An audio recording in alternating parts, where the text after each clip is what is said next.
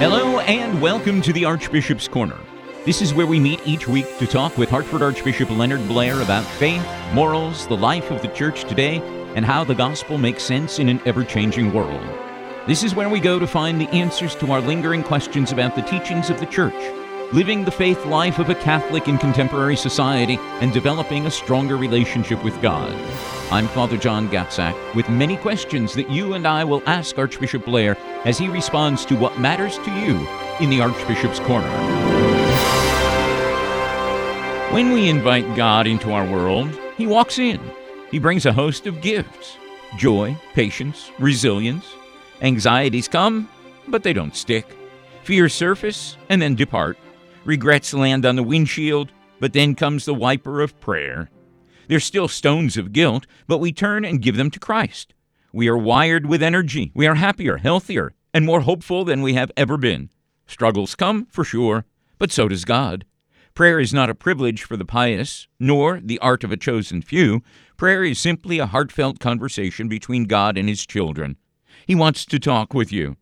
We meet now in the Archbishop's Corner, where Archbishop Leonard Blair helps us enter into that conversation with God as we search out the truth and we find the right way to faith.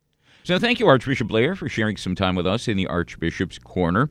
This is where you get up close to the inquisitive minds of the Archdiocesan faithful. So how are you today? Very well, thank you. Today is the World Day of Prayer for Vocations, and the Church focuses its attention on vocations to the ordained ministries, consecrated life, missionary life. Talk to us for a minute about what the Archdiocese is doing in order to attract young men to serve the Church in these ways. Well, I would answer your question this way, that when you say, what is the Archdiocese doing? To me, it's very clear that vocations arise from the Catholic people of the Archdiocese. And so there's an aspect of it that involves, it's programmatic and offers some leadership, some encouragement. And that's what I try to do as Archbishop. That's why we have the prayer after Mass on Sunday, asking the Lord, who said in the Gospel, to send laborers ask the harvest master, because the laborers are few and the harvest is great. So the Archdiocese does that, but it's ultimately not an institutional thing. It is the homes of our Catholic people, of our parents and grandparents and uncles and aunts, that have to foster vocations not only to the priesthood and religious life, but also even to Christian marriage, as the Church receives that teaching from God, from Christ, about what marriage is. So the breeding ground for vocations would be in the family, then? Absolutely. Now, there are cases, obviously, through history and today, where people have embraced the priesthood or religious life contrary to the wishes of their family. That's an uphill battle for some people. And it still happens that way sometimes. But when you talk about the great need we have for ordinations to the priesthood and consecration as religious women and men, this has to be nurtured in the home. This prayer, you notice it says, make my home, my parish, my family. Mm-hmm. I always, when I say that prayer, emphasize the word my. Originally, when it was submitted to me, it said, because as we say it together, make our parish, our. No, I said my, not our. Because we each have to have a personal commitment and responsibility to do this. Are you more positive, hopeful about the state of vocations within the Archdiocese? Or is there something more that we can be doing that, that prayer is very, very important, it's said. Well, what can I say? It's this is not just about the priesthood or religious life. This is about the Christian state of life. It's about religion in the United States.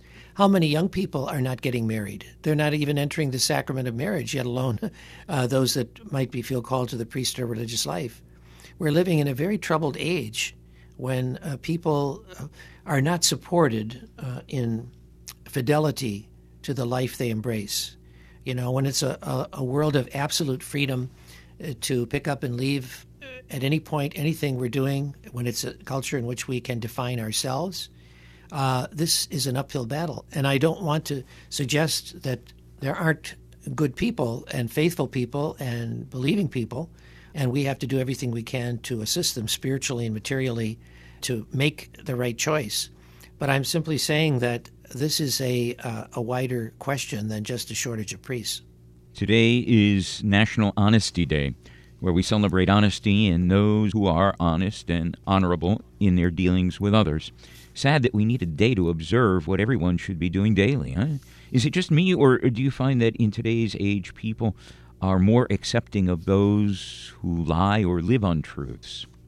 Oh, I don't know. I think, the 7 deadly sins are always with us, and we are all in need of redemption and repentance, and people do fail. I think, though, one of the things we have to be very wary of is in the past there was a stigma and a social kind of pact about that was rooted in religion about living an upright and honest life and doing things properly. Today, a lot of that is eroded. Well, let's put it this way. If you don't have religion to be the foundation of the way you govern your life, I think it's much harder then to live an upright life. I really do. Tomorrow is the first day of May, a month that includes celebration such as Memorial Day, First Holy Communions, Mother's Day, and the liturgical year's month of Mary. Christian custom of dedicating the month of May to the Blessed Virgin arose at the end of the 13th century. Do you have any suggestions as to how our listeners can celebrate and honor Mary during the month of May? Well, certainly by an effort to say the Rosary more frequently, and not just to say it, but perhaps to read something more about it, particularly to meditate on the mysteries of the Rosary as far as they are integral part of that prayer. I think to be intentional in one's prayer to honor the Mother of God and ask her help. She's the patroness of our country under the title of the Immaculate Conception. There's so many ways in which Our Lady, through apparitions that have been recognized by the Church as having validity, has begged people to pray for peace and to pray for conversion of sinners.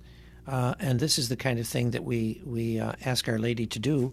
And during the month of May, anything we can do to further, that make some effort to further devotion to her in our prayer is for the good. And Tuesday, May 2nd, is National Teacher Day, a day to show appreciation for all of the remarkable individuals who have dedicated their lives to teaching. I'm wondering if you could say something of encouragement, especially to our Catholic school teachers. Well, I think all teachers are, whether they're in the Catholic school or public school, I think they certainly are dedicated people and they strive to do their best. Admittedly, one of the difficulties, one of the challenges we face for our Catholic schools is that even highly motivated teachers for Catholic education still have to support a family or themselves. And so we cannot match in funds what the public system offers. However, just this last few days, I received a report from our school's office saying that it's very encouraging that we are getting more applications for teaching in our Catholic schools from public school teachers who are leaving that system because they're very frustrated by what's going on in some areas of public education.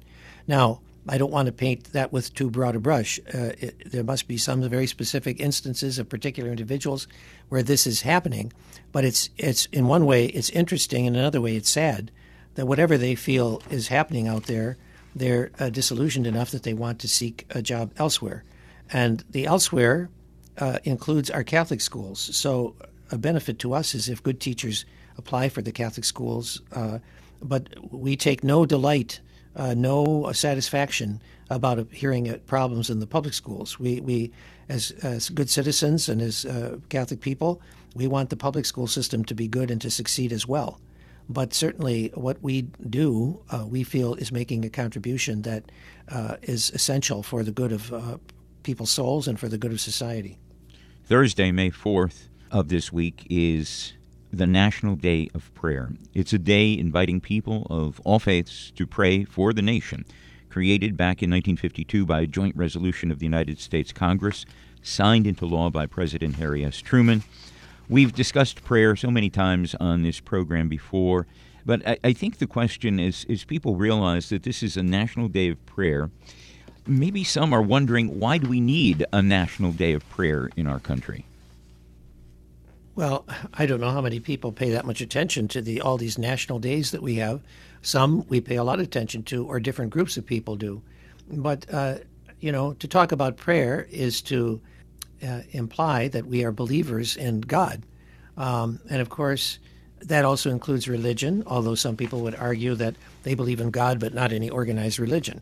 But I would say anything that encourages people to recognize that, God above and beyond this visible created world, and anything that gets them to pray to God, which to me means honoring God and God's commandments and the dignity and rights of every person, that's all to the good. Let's now take a look at the road to happiness in life, and this is where we examine the wisdom of Pope Francis, drawn from some of his writings. So I'll read a short portion of the Holy Father's address, and we'll ask you, Archbishop, to comment with your own thoughts on what Pope Francis has said. This is taken from the Pope's homily that was delivered on December 14th of 2014, and is called Think of Good Things. The Pope says, "Give thanks. How should I give thanks, you ask? Reflect on your life, and think of the many good things that life has given you. So many.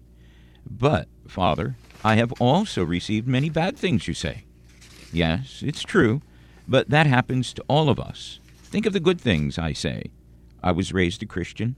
I have Christian parents. Thanks to God, I have a job. My family does not suffer from hunger. We are all healthy. The list goes on. There are so many things. Give thanks to the Lord for these. We get used to feeling joy from these things. Pray and give thanks," says the Pope. Your thoughts? Yes, well, sometimes, we think that we're pretty good, and, we're not bad people, we're not immoral people, et cetera, et cetera. But I think we can never be smug about that. We always have to thank God, because the old saying that some people ridicule now, but that goes, "But for the grace of God, there go I." Mm-hmm. But for the grace of God, there go I, which simply means that, okay, I'm not a murderer, a cheat, an adulterer, et cetera, but we all know in our heart of hearts that we have an inclination to evil and temptation. And maybe it's because God, and I wouldn't say maybe, and the fact is that God has protected us. God has shielded us by the graces given to us and the opportunities we've had and the people in our lives has protected us and preserved us from falling into the evil inclinations of our personality, of our nature. So we should be very grateful to God for the life we have. We should never presume that we're, and Jesus, of course, was very harsh to those who were self-righteous, that somehow we are, good people and we don't do this. Well, yes, but by the grace of God, we have walked the path that we've walked. So we always have reason to give thanks to God for all that we've received. And I think one day it might be revealed to us in eternity what, but for the grace of God, might have happened to us. And then we'll really be thankful. Well, we've certainly got several questions that have been submitted by our WJMJ listeners, but before we get to those questions, let's take a look at our gospel reading for this fourth Sunday of Easter, the 30th day of April. Now, today's gospel taken from John's 10th chapter. After the gospel is dramatically presented, we'll talk with you, Archbishop, asking for your thoughts. Truly, truly I say to you, he who does not enter the sheepfold by the door, but climbs in by another way, that man is a thief and a robber. But he who enters by the door is the shepherd of the sheep. To him the gatekeeper opens. The sheep hear his voice, and he calls his own sheep by name and leads them out. When he has brought out all his own, he goes before them, and the sheep follow him, for they know his voice. A stranger they will not follow, but they will flee from him, for they do not know the voice of strangers. This figure Jesus used with them, but they did not understand what he was saying to them. So Jesus again said to them, Truly, truly I say to you, I am the door of the sheep. All who came before me are thieves and robbers, but the sheep did not heed them. I am the door. If anyone enters by me, he will be saved, and will go in and out and find pasture. The thief comes only to steal and kill and destroy. I came that they may have life and have it abundantly. What are your thoughts, Archbishop? The sheep hear the voice of the shepherd, and he calls his own sheep by name and leads them out. They follow him. Well, of course, the image of Christ as the Good Shepherd is one of the most beautiful ones, at least I think It certainly appeals to me, maybe because, as a bishop, as a priest, we're called to shepherd in Christ's name the people entrusted to our pastoral care. Even the word pastoral, of pasture, comes from this universal and simple but very profound notion of shepherd and sheep. And Jesus is the good shepherd. He says, I'm the gate, and he says, those who enter through me will be saved, and I have come that they might have life and have it abundantly. And that's so important, that Christ is this good shepherd, and he's the one who we have to follow to wind up in the right place when we end our life here. So that becomes the model for anyone who would act or speak or teach in his name to be a good shepherd. Anyone who does something different is a thief and a robber. But if we're true to him and his voice, recognize his voice, then we can't go wrong. There's so many competing and confusing voices that are vying for our attention in our world today. How difficult is it to recognize the voice of the shepherd? What are the stumbling blocks, for instance, prohibiting our recognizing the shepherd's voice today? Well, the world, the flesh, and the devil are the stumbling blocks, but an unbelieving world, a lustful kind of flesh, not just sexually, but lustful for, as St. John says in his epistle, eyes hungry for all they see and the pride of life. Those are the kind of things that drag us down, and the world that whispers into our ear that we should pursue, this world, not God. But Christ has given his voice to us in the Gospels, in the sacraments, in the voice of the Church, and so the message goes out through us. We bear witness to what Christ said in his invitation to follow him, and that's there until the end of time. Jesus says that he has come so that they might have life and have it more abundantly. What does he mean to have life and have it more abundantly, then?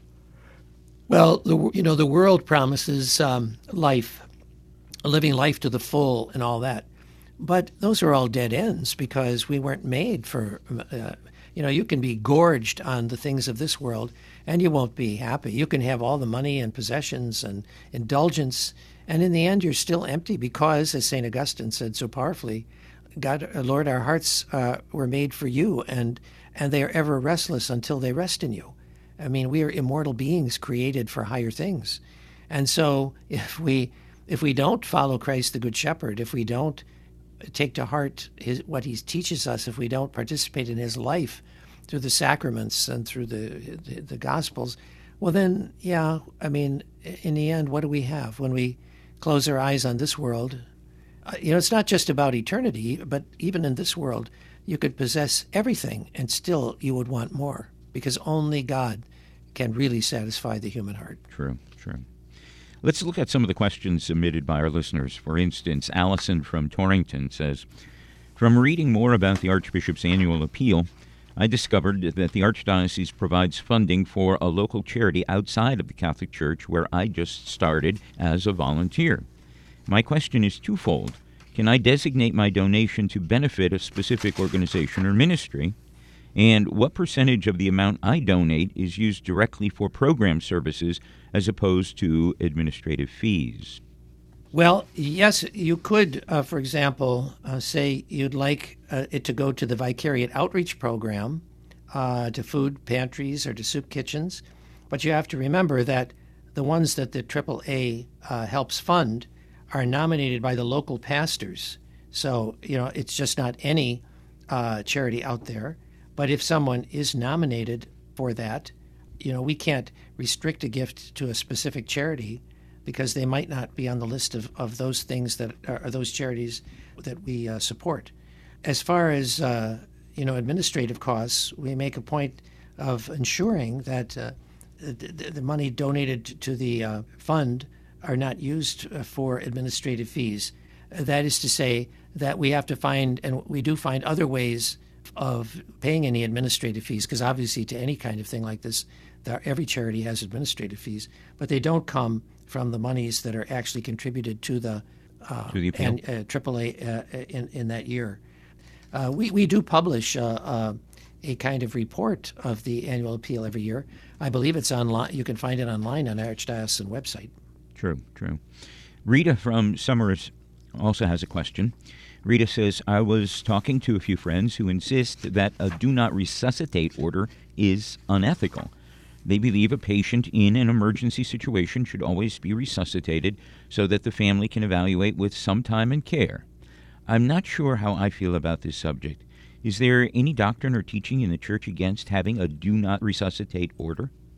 Well, yes, it depends on the circumstances. The moral principle involved can be expressed this way, that a do not resuscitate order is morally permissible if one can judge that the treatment they're receiving to keep them alive is excessively burdensome for the patient, for that particular patient, taking into account his or her situation and his or her physical and moral resources. You know, this question of do not resuscitate has to do with what morally we would talk about as proportionate or disproportionate means of preserving life.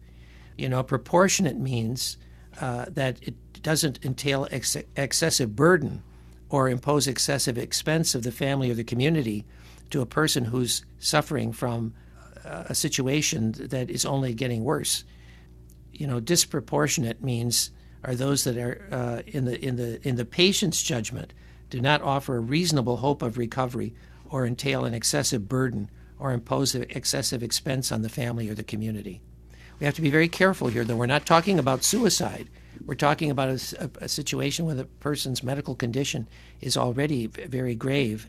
And again, it has to do with what is the possibility of preserving life.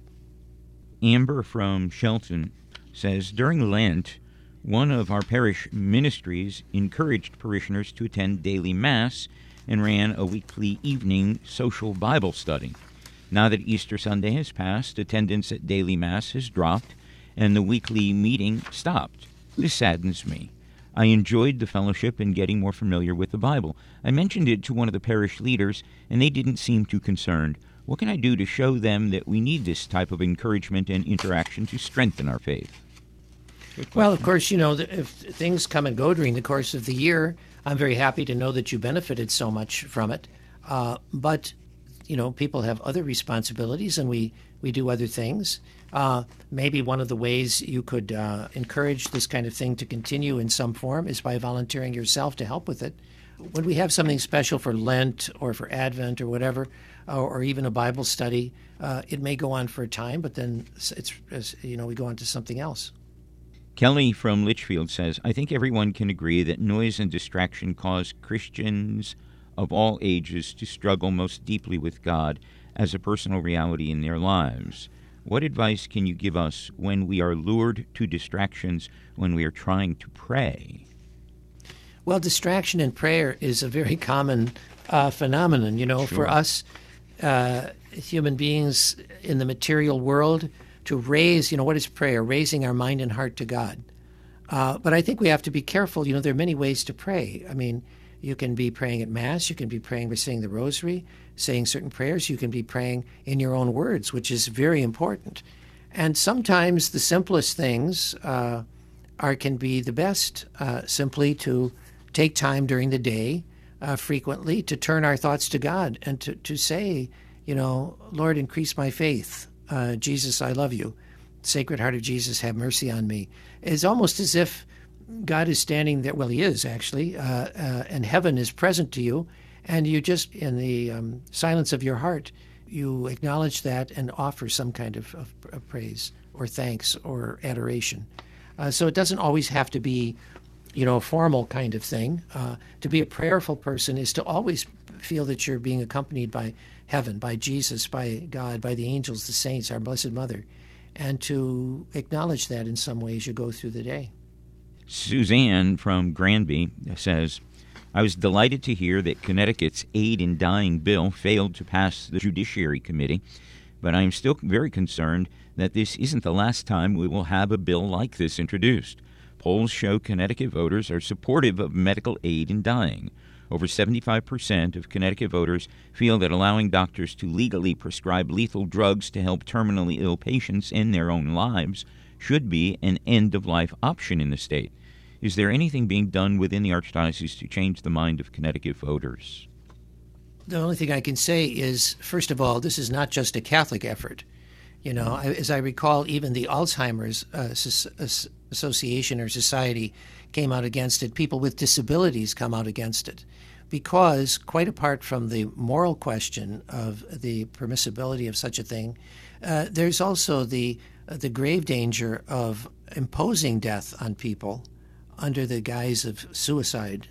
And if you want to see, I don't have the facts and figures before me as we speak, but if you look at what happens in states and countries where this kind of suicide is allowed, it really is a slippery slope. Not just because we're saying it, but because you see what happens. And when you say to people that suicide is morally permissible, I can assure you that a lot of people start to do that who are not medically ill or have, you can find a lot of excuses for people killing themselves. And I think, it was very clever and very powerful and very true, the motto that has been used in this campaign to say, don't jump. Don't jump. If you're standing on that bridge, who of us would tell the person to jump off if they want to commit suicide? And they would say, well, but it's different. No, it's not different.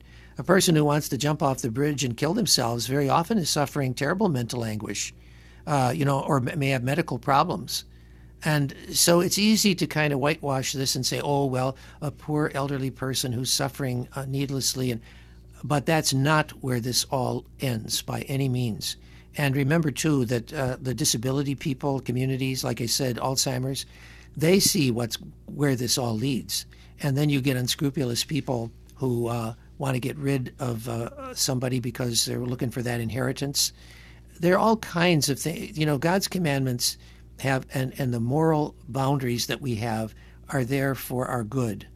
And I think people who feel that somehow they're alleviating suffering by letting people commit suicide, I think they really are naive and they don't understand the ramifications of what this is. And as I say, if you want to take this seriously, look at the suicide rates in places where this kind of thing is permitted. Look in Europe at what's happening in some of these countries, and think again about that this is not good.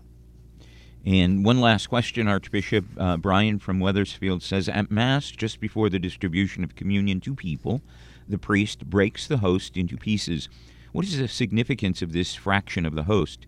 In addition, depending on the priest, the shape of this fractioned host is different. Are there any laid-down norms for this?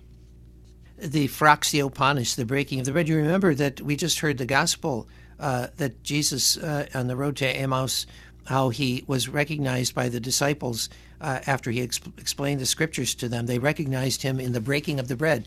I think it has to do with the fact that it's the element of sharing. We make individual hosts that are, already divided individually. But I think in the very origins, in the Last Supper, we're talking about bread that is not already individually prepared, but is the breaking of the loaf to be shared among those who are receiving. So I think, and of course it takes on a great significance in the Eucharist from the beginning, because obviously it's not just a private reception of a piece of bread that has become the body of Christ, but it is the actual sharing, the fractio, the breaking of the bread.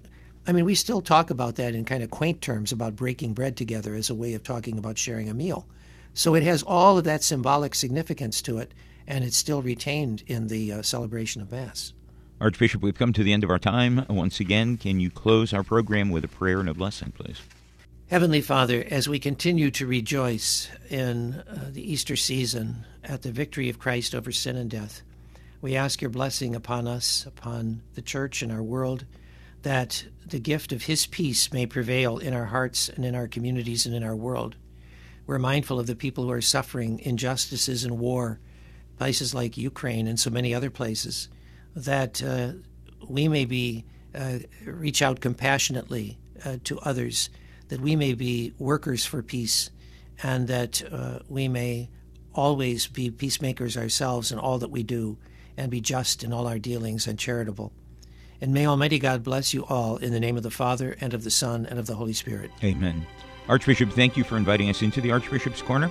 We look forward to joining you again next week when I'm sure we'll have many thoughtful questions for you from our listeners. Until then, enjoy this week.